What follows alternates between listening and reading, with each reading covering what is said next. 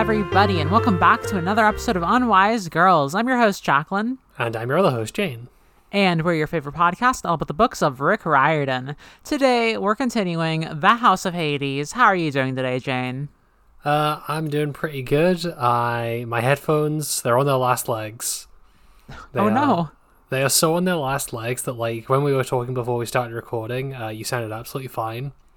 But now that you're, like, you're talking slightly louder because you're in podcaster voice mode, it's enough to make them kind of buzz slightly whenever you speak. Oh, no. So, I mean, this is fine. I will make use of our generous patrons' money to buy some new headphones, probably.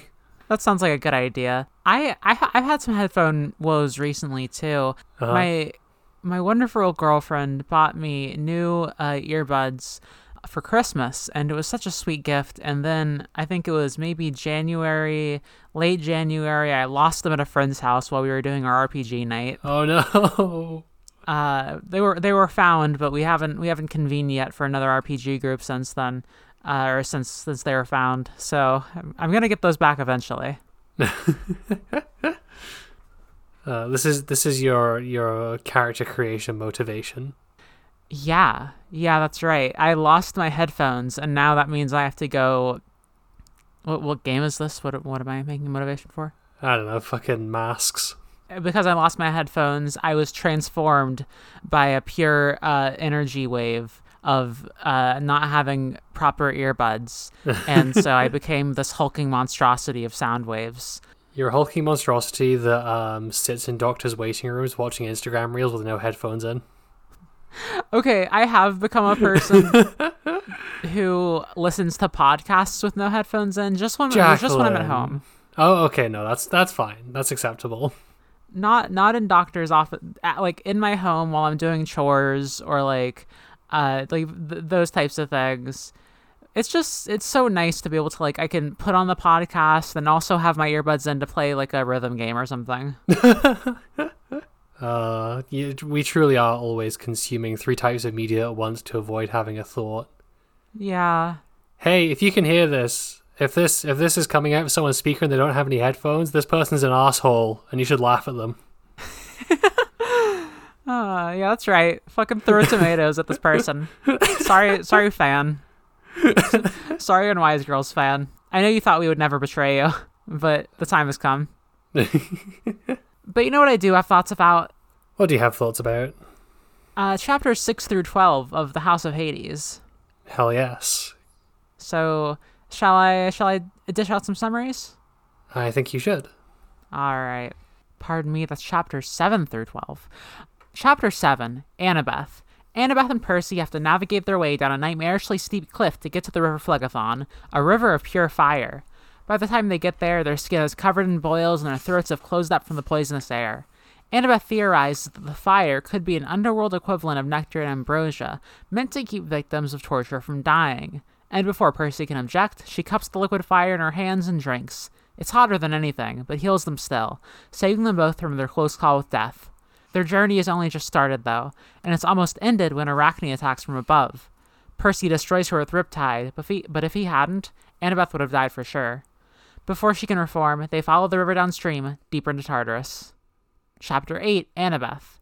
After just a few hundred yards, Annabeth and Percy overhear some familiar voices. Five and Pausai, the demon cheerleaders who attacked Percy and Annabeth in the past. Annabeth especially has a grudge against Kelly, who, if you'll remember, manipulated Luke into slipping further into the dark side. Kelly is leading the Impausai toward the doors of death, and although she may not be aware of it, she's leading our heroes, too. Chapter 9, Leo. Leo ain't doing great. Instead of sleeping in his room, he's been spending most nights since the end of last book crawling all over the statue of Athena, trying to find any special helpful tricks. But unfortunately, it's more magic than technology, so Leo isn't able to just feel it out. When he does end up getting some sleep, he has a dream where Gaia taunts him, showing him various visions. Clytius, the giant who absorbs magic and apparently prevents Leo from summoning fire. Octavian and a ruined Camp Half-Blood speaking in Gaia's voice. And a sorceress lying in wait outside the House of Hades, who nearly kills Leo from inside his dream before he's woken up by Jason telling him everybody is gathering in the mess hall. Chapter 10, Leo. Nico's gotten everyone together to tell them about the House of Hades, where Greek pilgrims went in ancient times to speak with the dead and honor their ancestors. The gang chats about that's kind of like various other cultural traditions, then get into more of the specifics. Each level of the temple brings you closer to the underworld. If the spirits are pleased by your offerings, they'll do cool stuff for you, and if not, you would probably die or get lost in the tunnels. The entrance is guarded by Clydius, the anti-Hecate, as well as the witch Leo saw in his dream, who Hazel says is her problem to deal with. Frank starts to get a bit anxious about it being July, 7 being an unlucky number representing ghosts. Their meeting is interrupted by a sudden attack on the ship. The dwarfs Hecate told them to find have invaded, tied up Piper and Coach Hedge, and begun to steal everything valuable. Chapter 11. Leo.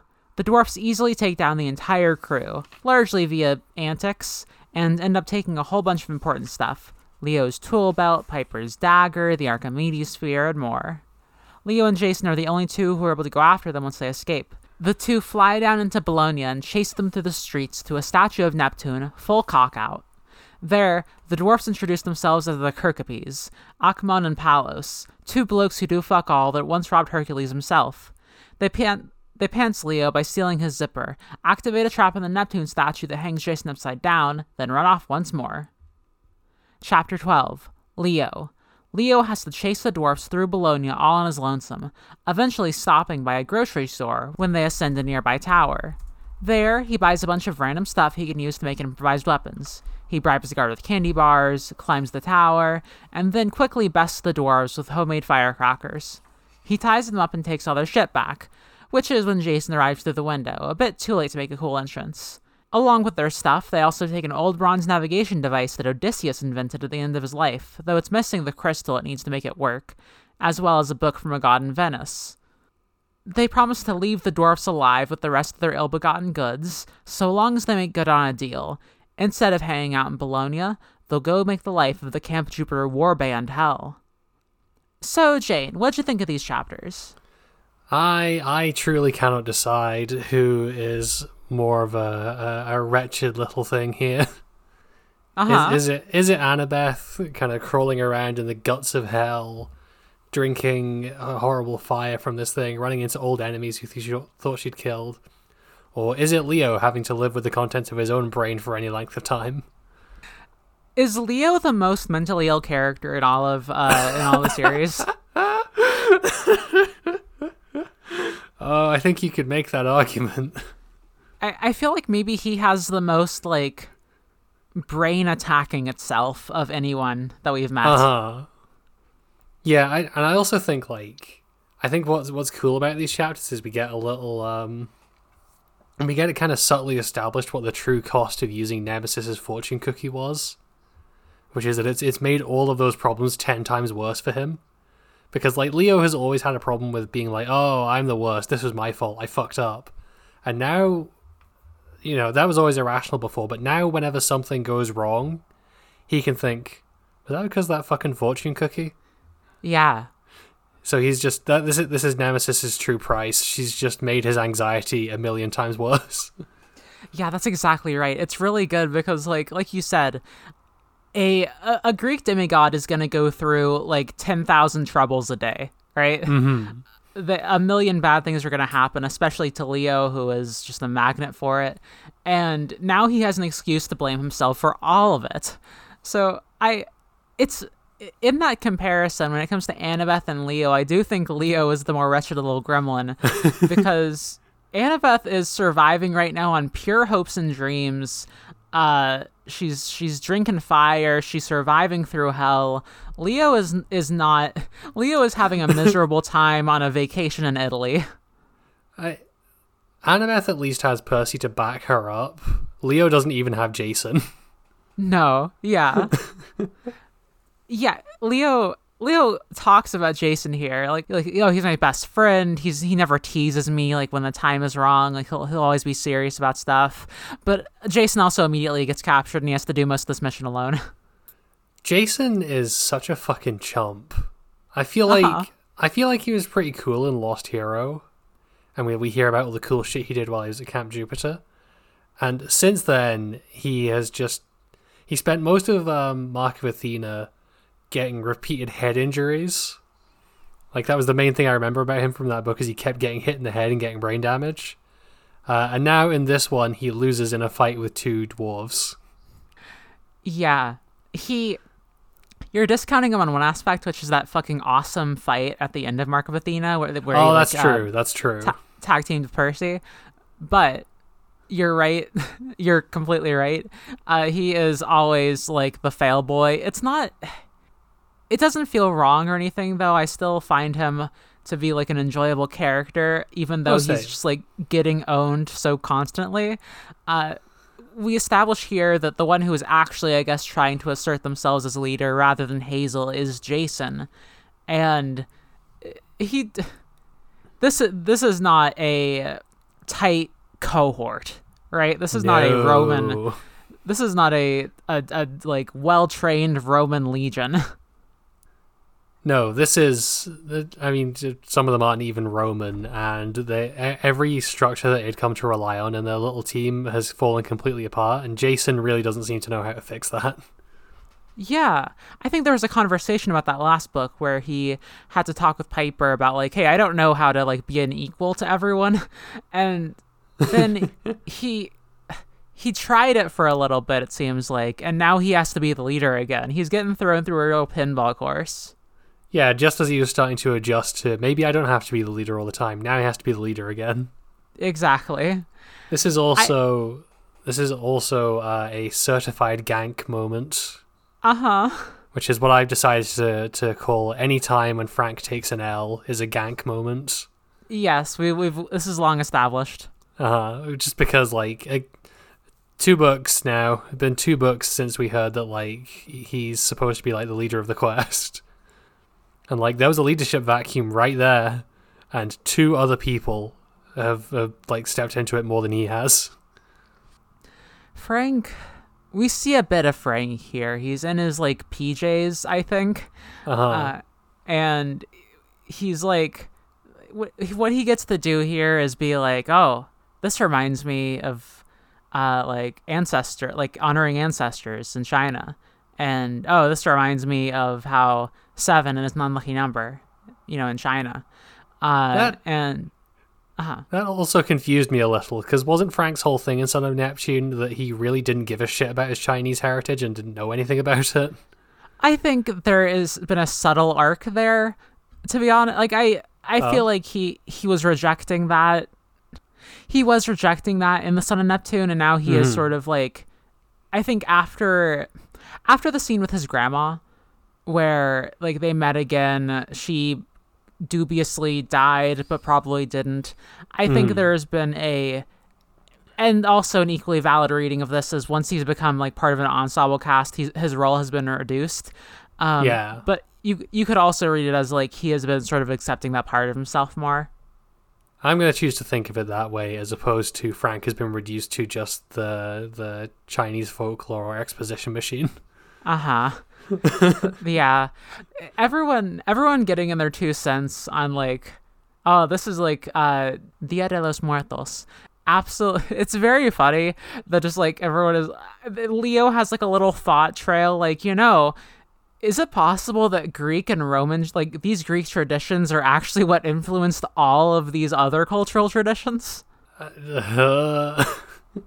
Rick Riordan, Rick's fucking laundering his ideas. Yeah. With his own characters. It seems that way. It feels that way. Maybe this is just a Leo moment, right? But maybe. You know what's another Leo moment? What is that? I feel like he's gone back into like behavior that will drive a wedge between him and Frank.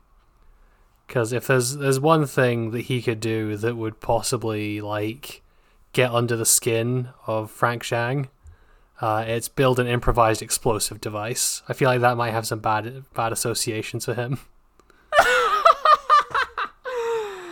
Oh, I really wish Leo was the guy to.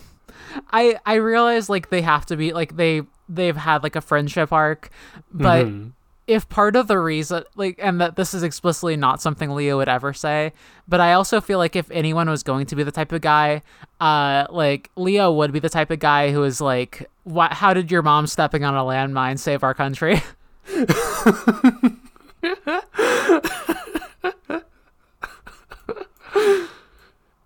God, no, yeah, you're right. I can see it in my mind's eye. And I can see Frank turning into a silverback gorilla and punching him through a wall. I really can. At least then it wouldn't be like a love triangle thing. That's true. Because I think also if Leo said that, Hazel would probably... That would probably be the end of that. Probably. But he would be right for it also. we shouldn't ignore the Annabeth chapters, though. We shouldn't. We get the weirdest fucking deep cut in these. Uh-huh. Kelly the Empusa from fucking Battle of the Labyrinth. What a pull. She's a major antagonist? She absolutely is not. That is, there is some retconning going on here with how important she is, I swear to God. I kind of feel the same way. Okay, here's everything I remember about Kelly the Empusa. Or I guess that's plural, you know is what it I mean. Empusa or Empusa? I don't know. I always forget how to pronounce. Where's the pronunciation guide like you gave us for Clitius? But Kelly is here's what I remember. She was in Battle of the Labyrinth. She attacked Percy and Rachel, and then I think she was in the book later too, and they defeated her. Yeah. Annabeth is going into like Kelly suckered Luke, like manipulated Luke into like doing darker and darker deeds for Kronos. I don't really remember that at all. I also don't remember that. Also, Luke tried to kill Percy and Lightning Thief, so like I feel like he was pretty dark-sided from the beginning. Is Kelly supposed to have been there since like before book 1? I don't think that's true. Also, I just don't like the implication of like, Luke's downfall was actually caused by the influence of an evil woman. Like, fuck off. No, it wasn't. It was caused because he was a weird fascist. Yeah. Luke is a good complex character. We don't need to reduce it to like he was manipulated and goaded. Like that, yeah. Come on. He has motivations for things. I'm sure that if I went back and read those, there would be a bit about like Kelly and Luke are together and Luke is like and she's whispering things to him or something like that. She was probably sitting next to him on his chair in the Colosseum battle in the Labyrinth or some shit. Like, right, probably. But I think this is overstating the importance of Kelly and like the lore, and Annabeth's like sudden huge grudge against her really is like fascinating from that perspective. Yeah, it's just Annabeth, why do you care? I don't know. I guess maybe if we wanted to read this as like not just a reminder for the reader, but also from Annabeth's perspective, you could say that like, well, maybe she wants to overstate how important Kelly was in her own mind because that means that she doesn't have to think quite as badly of Luke. That's a good point. We've never seen all that from Annabeth's perspective, right? We know how she feels about it largely, but we don't know what she thinks of the timeline of things, how one thing led to another. So I think this is an interesting clue in there at least. And Percy, I don't think Percy saw it that way necessarily. I do think it'd be funny if she like explained this point of view to Percy and he was just like, what the fuck are you talking about? Yeah. You met the guy, right? God. I think it would have been simple enough to have Annabeth like hate her because she tried to kill her and Percy once. Uh-huh. Yeah, that seems like a pretty good reason. Especially because Percy really displays some like rage mode here and when Arachne comes by. Percy fucking annihilates Arachne. It's one-shots her. It's really cool. It's very sudden in a way that it's surprising and good and sets you on your toes for like, oh, is this what it's all gonna be like, right? Like, is this what the entire journey through the underworld is gonna feel like? it's just like in the middle of an entirely like they're just like talking and thinking about things, and suddenly out of nowhere Arachne is in the scene, is a threat, has jumped down, is descending, and Percy luckily like gets the swipe in, right? But it's genuinely kind of shocking. And especially like they are in Tartarus. I think this pretty much confirms, or I feel like it confirms, that like Arachne will be recurring through this and fucking chasing them down. Yeah, I hope that's the case. I do think it deflates the tension a little bit that she's killed so quickly at the start, because it makes it feel like she's going to be less of a threat, as opposed to like if she'd been stalking them for at least a few chapters and it was kind of a threat that was building in the background. That could have been cool. Yeah, no, that makes sense too. I guess I'm thinking of it in, I guess this perspective is kind of suited to like, if you think about a video game, so one of the ways that people drive tension in a lot of like horror video games is by showing you something that can be easily defeated and then throwing it at you again and again in ways that are like less easy to handle. And this kind of bears that same mark to me, because I feel like what's going to happen is Arachne is going to keep coming back, and just like, even if she dies, they're in Tartarus now, she can't die forever. Like she is in the place that she goes to and she dies. And so I think that could bring some interesting conflict, but I get your point though. Yeah, to come at it from a different gamer TM perspective, what it kind of puts me in mind of is like the Killer Croc boss fight from Arkham Asylum. Where it's kind of like the whole thing with that fight is that like you're being stalked by Croc through the sewer, and you can't make too much noise, otherwise he's going to jump out and he's going to eat you. Except at the start of the fight, he jumps out of the water, runs at you, you throw a batarang at his shock collar, and he kind of tips over sideways into the water. And then he's gone. And it just kind of, it deflates the tension, because you know that like, you know, he's stalking you and he's going to jump out at you, but you just kind of bat him down, kind of like Percy does to Arachne. Yeah, that's fair. I hope you're right. I hope your thing comes true. Well, I think the part that, even beyond that, I think the part that primarily works for me here is Percy's like emotion of it. Yeah, the definitely. Fact that Annabeth says that she is like never seen Percy as angry as he is here, and that really tracks for me with like how he was going to destroy anything and everything to get to her at the end of the book, and Arachne was at fault for that. Yeah, this is kind of the Percy mode that this most reminds me of is like late Last Olympian Percy, when he was just like exhausted from fighting and like at the point where he was just brutally killing monsters without even really thinking about it, like when he fucking kills the Minotaur on the bridge. Yeah. Like, that feels like he's back at that point. Yes, absolutely. Percy rarely goes, like, limit break mode. He can usually handle things okay, but I do enjoy when he gets, angry, when Percy angry. I guess also, like, it's been, like a day since the events of Mark of Athena while they were falling down that hole? Yeah. So they're both still pretty fucked up from that. What I really like is I really like this description of Tartarus as like a nuclear waste site, or like they are walking through fucking Chernobyl. It's not the kind of comparison I expected for Tartarus, but the idea that this is like a place that exists, is here for a purpose, but you can't live here. There's no life here. That there are no plants, there's no animals. All there is pain and air that is like irradiating. Famously in Chernobyl, there's no plants and animals. I'm not doing a direct comparison. I'm saying it's the vibe, right? I'm saying that like a place that is completely antithetical to being alive. I think that's cool. That's always a good setting. And if we're going for like a grimmer take on Annabeth and Percy's journey through hell, I think that is cooler than just like if it was a more traditional sort of vision of hell or what have you. Yeah, definitely. I also think just like Rick Riordan uses nuclear comparisons very sparingly, and I think that makes it very effective when it does come up, because it is the kind of thing that comes up relatively frequently in these.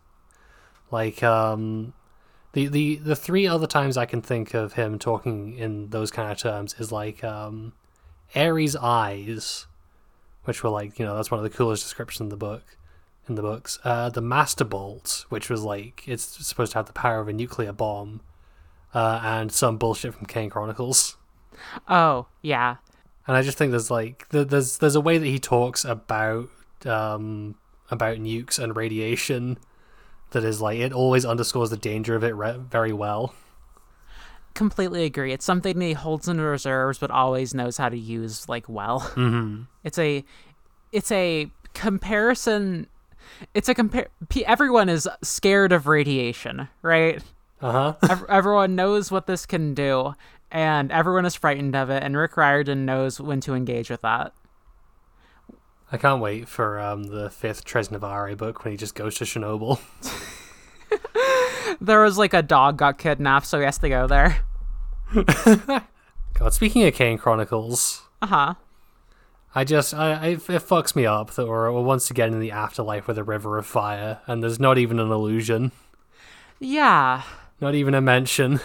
The river of fire in Kane Chronicles was kind of a big thing. They couldn't drink from that. Go ahead. I think like it was such a big thing that at the end of those books we like judged them on whether or not they deserved to be kicked into it. Well, that one you certainly couldn't drink from. It was a bit more dangerous than this sort of wimpy dimpy river of fire here. Yeah, this is just it's fucking chili puree but a river and on fire. This is like slightly hot salsa with like, it's not it's not store brand, like someone sells it out of their garage, but Annabeth like can't. Annabeth and Percy are both like too white to handle the heat. I was gonna say Annabeth is having a true white woman moment in these chapters. No, because she's like, oh, it's worse than Indian food. Like you said, a white woman moment for sure. I don't know. I also just think it's funny that like Kane Chronicles will allude to Percy Jackson. Like, there's at least one point where Carter is like, damn, I wish I could manipulate water. That would be the coolest power ever. And Kane Chronicles never alluded to in Percy Jackson or Heroes of Olympus. And I wonder if that indicates something about what Rick thinks of these books. I think you're onto something there. There is one bit of really good description here with the River of Fire, which is Annabeth reaching in and saying that like when she reaches into the river, it feels cold, but she's certain that's just because it's so hot that it's like destroyed her nerves. Mm-hmm. I think that's amazing. That like incredibly like direct to the point. What a good description. It's good to it's the descriptions of what Percy and Annabeth are like dealing with are like genuinely pretty harrowing in a way that I'm very pleased to see, just because like I think we've talked in the past about how it can sometimes feel like Rick will not like follow through on something. Like we've been hearing for like 10 fucking books now that ambrosia makes you explode if you eat too much of it, but we never see it. Mm-hmm. And so just like the fact that he is willing to go this visceral with what an awful place Tartarus is after kind of hyping it up for quite a few books now. I'm glad that he stuck the landing on that. Completely agreed. Yeah. It seems like maybe what's happening here is that we're focusing on two different types of torment, I guess, in each side of the story. Annabeth and Percy are being faced with sort of this environmental terror. Like everything around them is horrible in a different way, and they're going through these different settings. While Hazel and Leo, and presumably the rest of them, are all being sort of internally in that eternal anguish mode. So we've got sort of like the internal versus the external here pretty directly. Yeah, definitely. And also, sometimes your external torment is a character from like 5 books ago who no one remembers. Yeah. You forgot about Kelly? Kelly, our favorite character, the cheerleader? I'm sorry, I forgot that we mentioned her at the end of every episode. And I'm like, damn, I hope that Kelly comes back. Yeah. I've been insisting for so many books now that Kelly should start coming back slowly in the background, and I keep insisting that background details are Kelly. 10-time not cis het winner Kelly? Yeah, so I enjoy the Annabeth chapters here. Yeah. Let's dish about the Leo one some more though. He's cuddling up to some toes. Listen, everybody needs a hobby. Yeah. Leo is the only person in the ship who's not in a relationship. Actually, no, wait. Leo's not the only person on the boat who's not in a relationship anymore. Oh? Nico. Oh.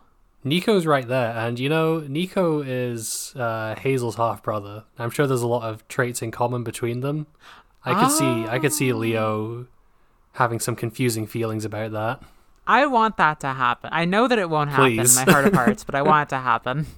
Anyway, I got sidetracked trying to make a joke about how he doesn't have a girlfriend and therefore he's cozying up to the statue. Entirely fair. It's like a Pygmalion situation. Oh wait, a what? Pygmalion, it's the guy who makes a statue and conjures it into a wife. I have no idea what you're talking about, but I believe you. Okay, so Pygmalion was this guy in, I think, Greece. He was a king, and he sculpted an ivory statue, I think called Galatea, who was his ideal of womanhood, fell in love with her, and then I want to say pled to Aphrodite to be will you make her alive, please? There have been many modern interpretations of this, of course, from Shakespeare to fucking Shaw, but this is the basis of the story. See, I learned so much doing this podcast. I learned Greek myths from the books. I learned Greek myths from you. I've also learned the Percy Jackson technique, where you don't learn any of the mythology because you know that someone in your life will just tell you whenever you ask. Uh-huh. Am I your Annabeth? That's so sweet. Oh, God. If you ever heard of My Fair Lady, that's Pygmalion. Nope.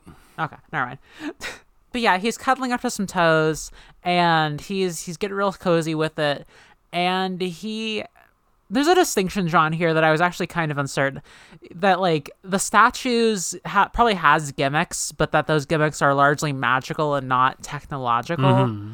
I am interested by this distinction because I guess it is true that Leo tends to work with literal bits of technology, but it's actually not confusing to me that it won't work with magical technology, but it doesn't feel like a distinction that's been drawn as clearly up till now. So the way that I read this distinction is more a case of and one of the things that we really liked in Demigod Diaries was Leo explaining how the engine in the Argo works, where it was basically he got some magic shit that was just really hot, and basically lashed that up to a normal steam turbine, and that's kind of how he works with technology. He's very much using magical shit that doesn't require much direct interaction to accentuate actual technology and stuff that would work in real life, quote unquote. Oh, hey, that's a good shout. That's actually another mention of nuclear power. Oh yeah, that thing that he builds there is compared, that is powering the Argo 2 is compared to a nuclear reactor. Yeah. Also, we get Buford again. Oh yeah, we do. He's doing his little table snork me. It's so cute. I love you, Buford. I'm glad Leo brought Buford. Still somehow the most important character from that book. God. But then he has some dreams. We get some Leo dreams, some classic Leo Gaia dreams. And I guess we should go through these. There's Clydius. This is an all-timer demigod has a bad dream about exposition, I think. This is a pretty good one. Yeah, in a genuine way? Yeah, in a genuine way. And it's delivering this exposition and this foreshadowing for later, and also giving us a window into the anxiety-stricken depths of Leo's mind. Because this is just a fucking horrible nightmare that kind of speedruns every single thing that he's afraid of. Where it just goes from his horrifically traumatic memories of his mum dying in that workshop, then to Camp Half-Blood being wrecked and everyone he knows dying, and then being confronted by a magic person who he can't really negotiate or talk his way out of dealing with. You're exactly right. This is all his anxieties manifesting. It's a good twist on the classic dream format by tying it directly into his character instead of like having him see things that then make him afraid, which is, I think, more common. Things that we already know Leo has anxieties about are being made manifest here. For instance, the part that I really like, and I am surprised that this is like kind of the first time this has happened, is the sorceress, specifically being like, "Hey, you fucking kid, I could kill you in your dream, right? Like, I know you're dreaming right now. I could kill you." That's scary. If you die in the dream, you die in real life. She basically says it, right? Yeah. And man, what is her problem? I don't know. We're getting all these hints about this mysterious sorceress. I feel like it's either going to be this huge reveal, or we're going to be like, oh, of course it was her, or it's going to be a little bit disappointing. I don't know. I think it'll turn out to be someone from the island in Sea of Monsters, because we will never escape Sea of Monsters. Ooh, that could be right. No, they already met Reyna's sister, right? Yeah. She was running the weird femdom Amazon. Right, okay. Just another detail to add to this is a good anxiety dream, is that the first things that Leo kind of notices are that his tool belt is sewn shut and he can't talk. Yeah. So just it instantly neuters his two greatest assets. Oh, you're right. It doesn't explicitly draw attention to it, but it's a nice detail. That's a really good catch. Those are his two things that he does. It's like simultaneously does very well by just like completely neutralizing everything that makes him feel powerful, and also it calls back to like the Matrix, I guess, if we want to give a cultural touch point. Like, oh yeah, the scene in the beginning of the Matrix where Neo is being interviewed by Agent Smith and gets his fucking mouth just completely sewn shut. God, I just imagined Leo opening his mouth and not being able to talk, and now I can't remove the image from my brain of him having the weird stretchy film over his mouth. God. And that's much worse, actually. It is. There's an interesting bit here, which is that is this implying that Octavian is very directly being influenced by Gaia? Ooh, yeah, because he speaks with Gaia's voice, right? Yeah, and it feels like that has more to it than just this is a dream Gaia is showing him. It feels like maybe this is implying Octavian's machinations are being somewhat manipulated by Gaia. I'm not sure how I feel about that. God, I hope not. Because it's, again, we will never escape Kane Chronicles. This is the exact shit that I didn't like in Serpent Shadow, where all the House of Life bad guys were secretly being mind-controlled by Apophis. Yeah, it seems to be Rick Riordan's MO. I'll say I think Octavian is...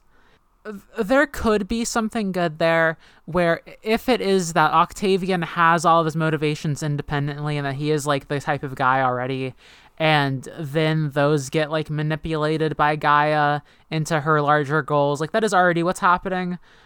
But if it stays at that and it's not literal mind control, I think I'll be okay with it. I could live with that. Yeah. I do want to know what's up with the sorceress. I assume this is who Hazel's going to have to fight, right? Exactly, right? Hazel and Nico make eyes about it. They're looking at each other, and Hazel's basically like, I have to deal with this on my own. Leo's like, do you know magic yet? She's like, no. Can't fault her for confidence. Definitely. You know what my favorite scene is in these chapters, though? What's your favorite scene in these chapters? It's in the mess hall when Nico's debriefing everyone and Frank starts to get anxious about, I think it's when he starts to get anxious about, it's the 7th month of the year. The 7th month of the year is, the 7th month of the year is when, the ghost realm and the living are most connected. This can't be a coincidence. It's all adding up.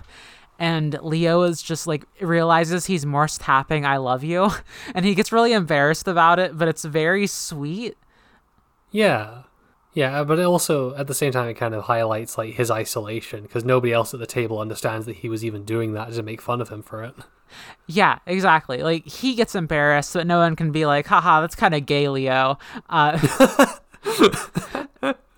it's sweet insofar as like he is expressing his emotions in one of the only ways Leo knows how. Yeah. What, like, this is probably the most direct form of comfort. He is giving the comfort that he knows, right? This is something that his mom did for him. This is something that he is trying to give to Frank, but it can't reach Frank. Frank doesn't have that same context. You're right. So you're right that it emphasizes that loneliness really well while still being a great, like, sweet little moment. I hope that Leo and Frank become just like the world's best friends and maybe they kiss. I hope that Leo rides him as a horse. I hope so. I also just want to point out that Rick's underlying a lot about like the importance of the number 7. You know, the 7 heroes. It's the 7th month, etc., etc. But did not write 7 books about it, which would have been the hack move. Yeah, he just wrote 5 True books. Chad about only it. writes 5. He wrote 5 books. He wrote 5 books, which is what his marketing team said would be the most like cost effective. That would explain why he keeps writing in clumps of 5, wouldn't it? Probably, I don't know. I mean, there's the 5 main books, 3 like, oh, we'll look at some different gods, and then 5 main books again. So I guess it's a pattern. And then 3 look at some different gods, and then 5 main books again. Exactly. Yeah, you might be onto something there. Just to stay on Leo for a second, Percy can never let Leo meet his mom. Uh-huh. Never in a million years. Yeah. Because Leo will... I refuse to believe that Leo didn't take a cell phone picture of Neptune's dick. Yeah. And I refuse to believe that he wouldn't show that to Sally Jackson and be like, how accurate is this? It's incredibly funny that we just get Leo being like, oh, yep, there's Neptune's cock right there. That's Percy's dad's dick right in front of my face. Gonna try to avoid looking at that. A little bit of that classic Percy Jackson toilet humor. Uh-huh. Listen, a little bit's alright here and there. Oh, for sure. I thought you were gonna say that we would have to avoid Leo ever meeting Percy's mom because if he ever like felt motherly affection again, he would just be overloaded and like break down for a while. I mean, that is also possible. Yeah. Poor Leo. Poor Leo. God, best character in these books. Yeah, I love him. The House of Hades is like a roguelike dungeon to me. It truly is. It's a crypt, you might say. A necro crypt. It's a necro crypt and you might dance in it if you wanted to. But it really is just like it's got these procedurally generated tunnels that people are always going through, and you randomly may or may not get like lost in the tunnels. You get different items and bonuses. It's very easy to die. I don't know. There's something to I think this. it's very fun.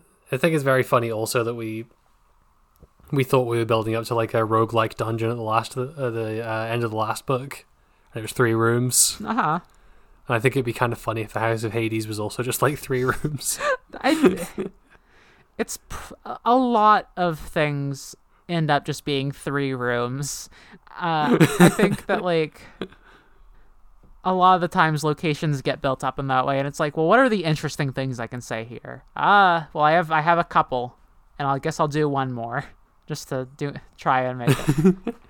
I guess also the Mark of Athena quest got kneecapped by only being from Annabeth's perspective. And if we're sending 6 of these fuckers in here, it might go on a bit longer. Right. 7. Sorry, I forgot about Coach Hedge. Come on now, you can't forget about him. The most important character in these books. Oh, we keep staying with Coach Hedge. I guess I don't have a lot to say about him here. We should I'll use him to transition to talking about the funny little guys who we meet.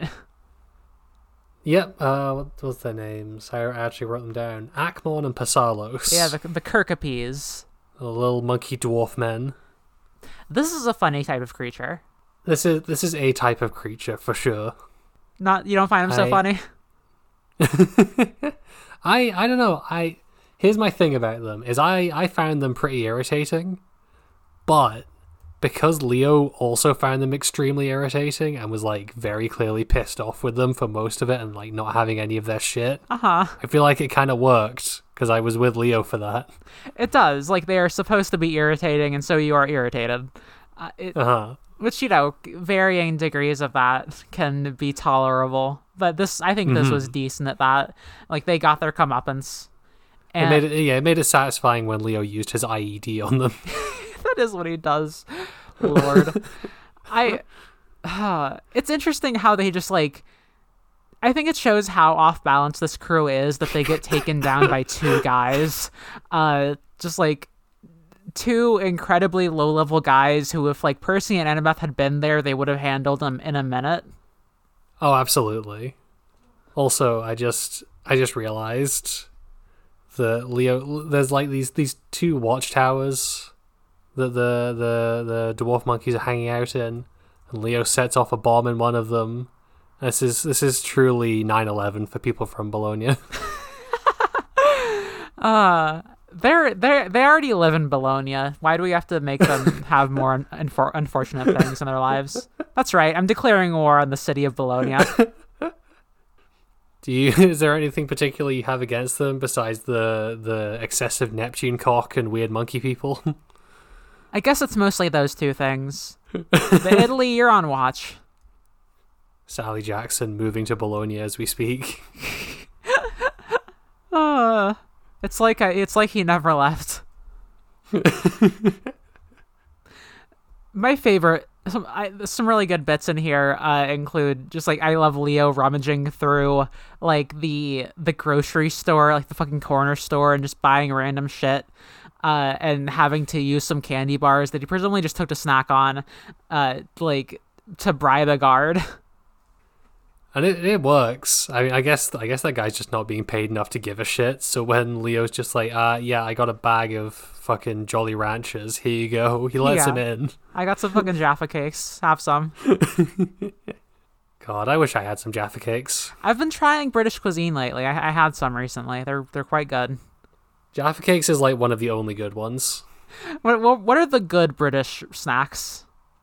There's Jaffa cakes. I'm partial to Jelly Babies, although those are divisive. Okay. Hobnobs. Hobnobs are good. What the fuck is a hobnob? Okay, I swear that's not a word I made up. Hobnobs are like oatmeal biscuits. Ooh. They are very crunchy. And also, you can get ones that have like a thick layer of chocolate over the top of them, and they're extremely tasty. These look really good.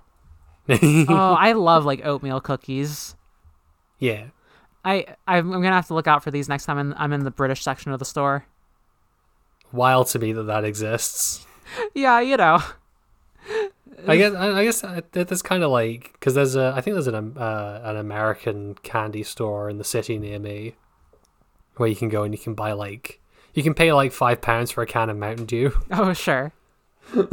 It's so interesting the ways that this works in the world.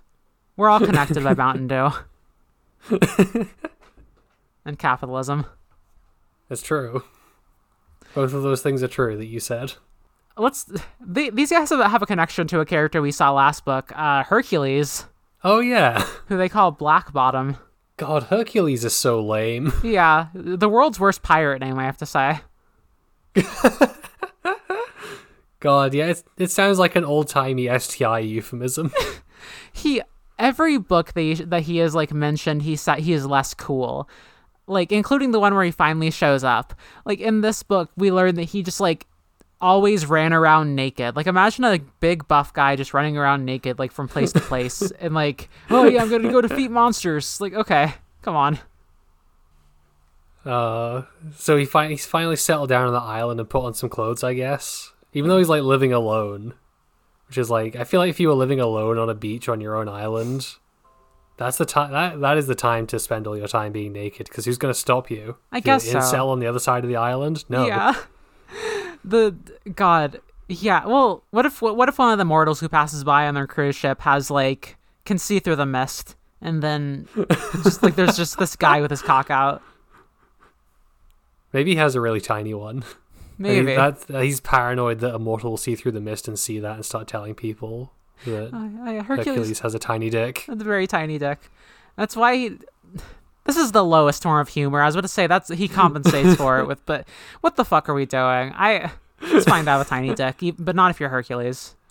Look, nothing we can say about his dick is any more humiliating than the fact that he's called Black Bottom by these two monkeys, and that Piper defeated him by just burying him under Thanksgiving hams. Yeah, what a loser! Fuck Hercules. I love that he's a loser in these books. Genuinely, same. He went from hero to zero, in sort of the Hercules Disney reversal pipeline. God, you love to see it. Yeah. So when we finally shake these guys down, a bit here that I like is Jason like blowing. He like summons a crack of lightning, melts the side of the tower, and comes through with like his sword steaming and like lightning crackling in his eyes. And then he looks and sees Leo already tied up the dwarves, and he's like, "Oh man, I wanted to do." He does his whole fucking superhero landing and everything. It really endears me to him. Jason needs like a dub. Please, someone give him one. He needs a dub, but it's so fun that he is just getting, like, he's never getting one. It's so funny.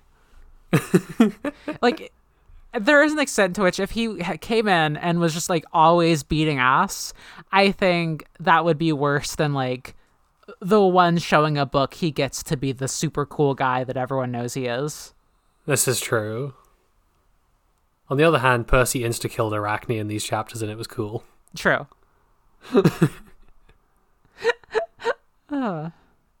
Again, I feel like it wouldn't even be a contest if these two got into a fight. No, probably not.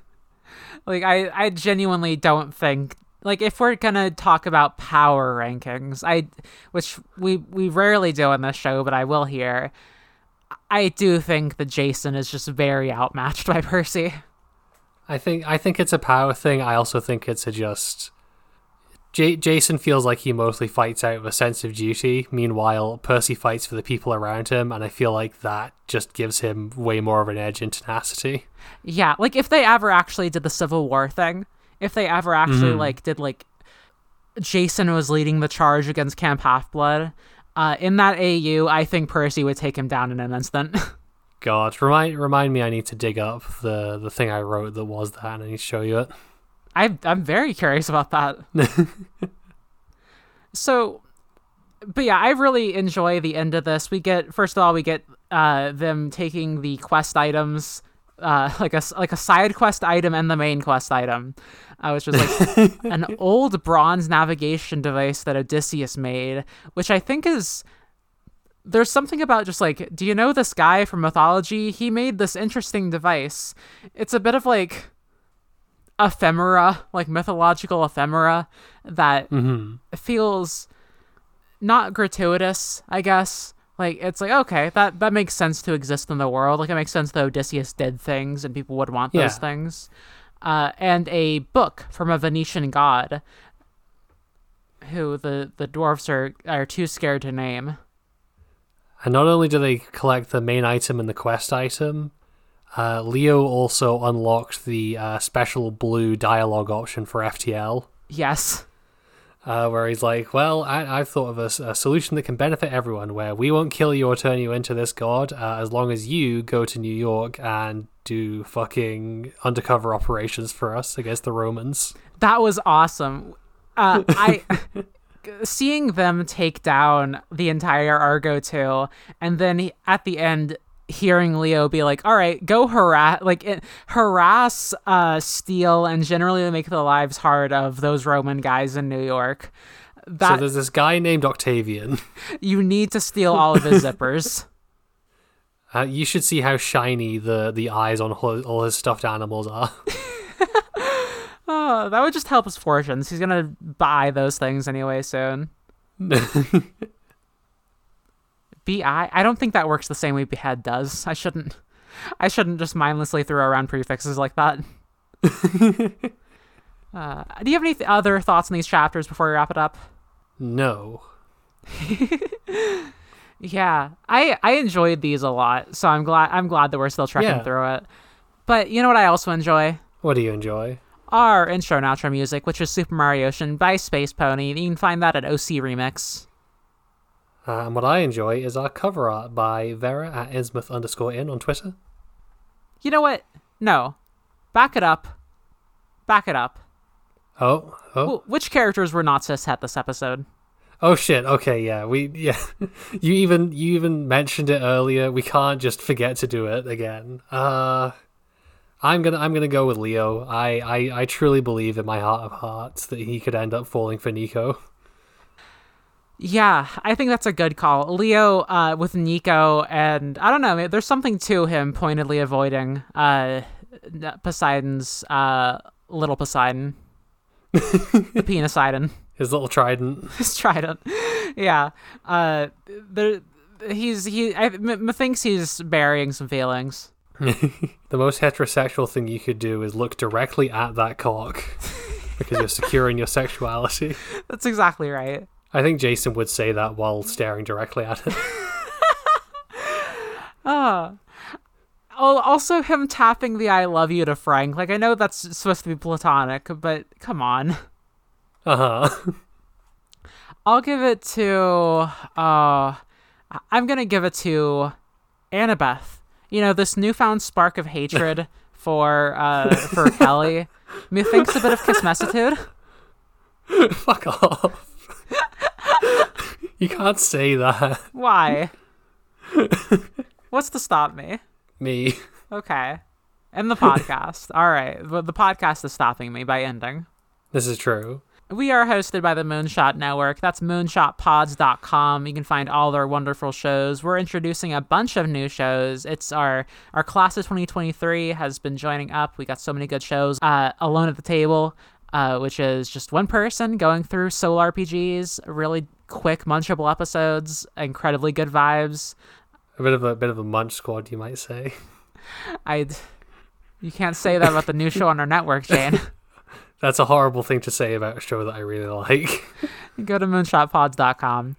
And if you want to find us, you can go to twitter.com/unwisegirls, where for $1 a month. Nope.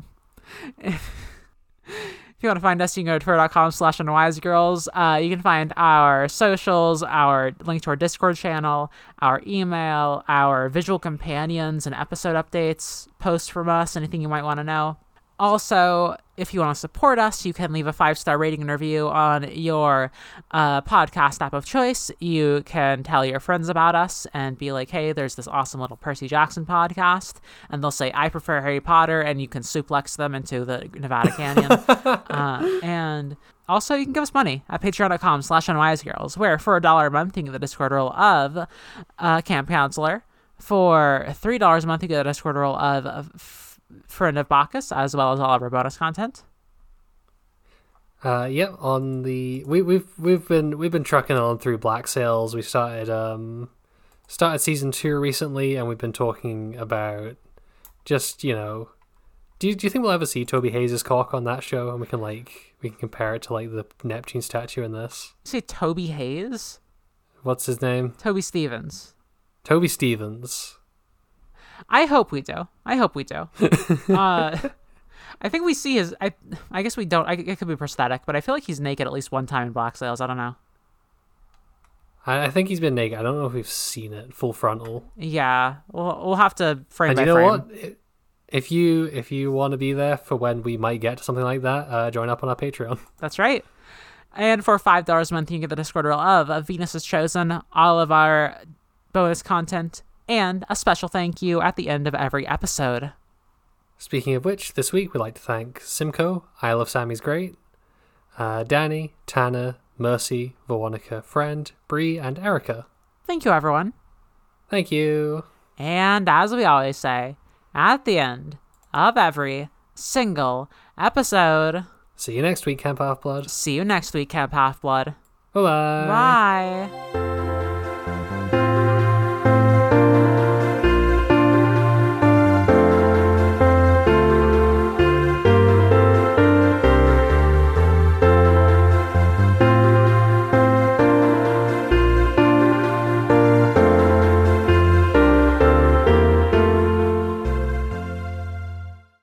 You know Frosty the Snowman?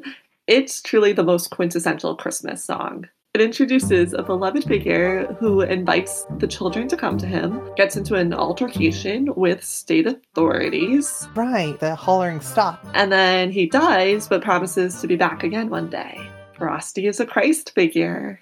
Hi, I'm Juliet. And I'm Catherine.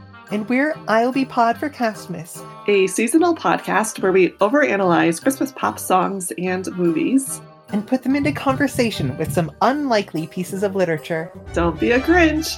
Join us on I'll Be Pod for Castmas on the Moonshot Podcast Network.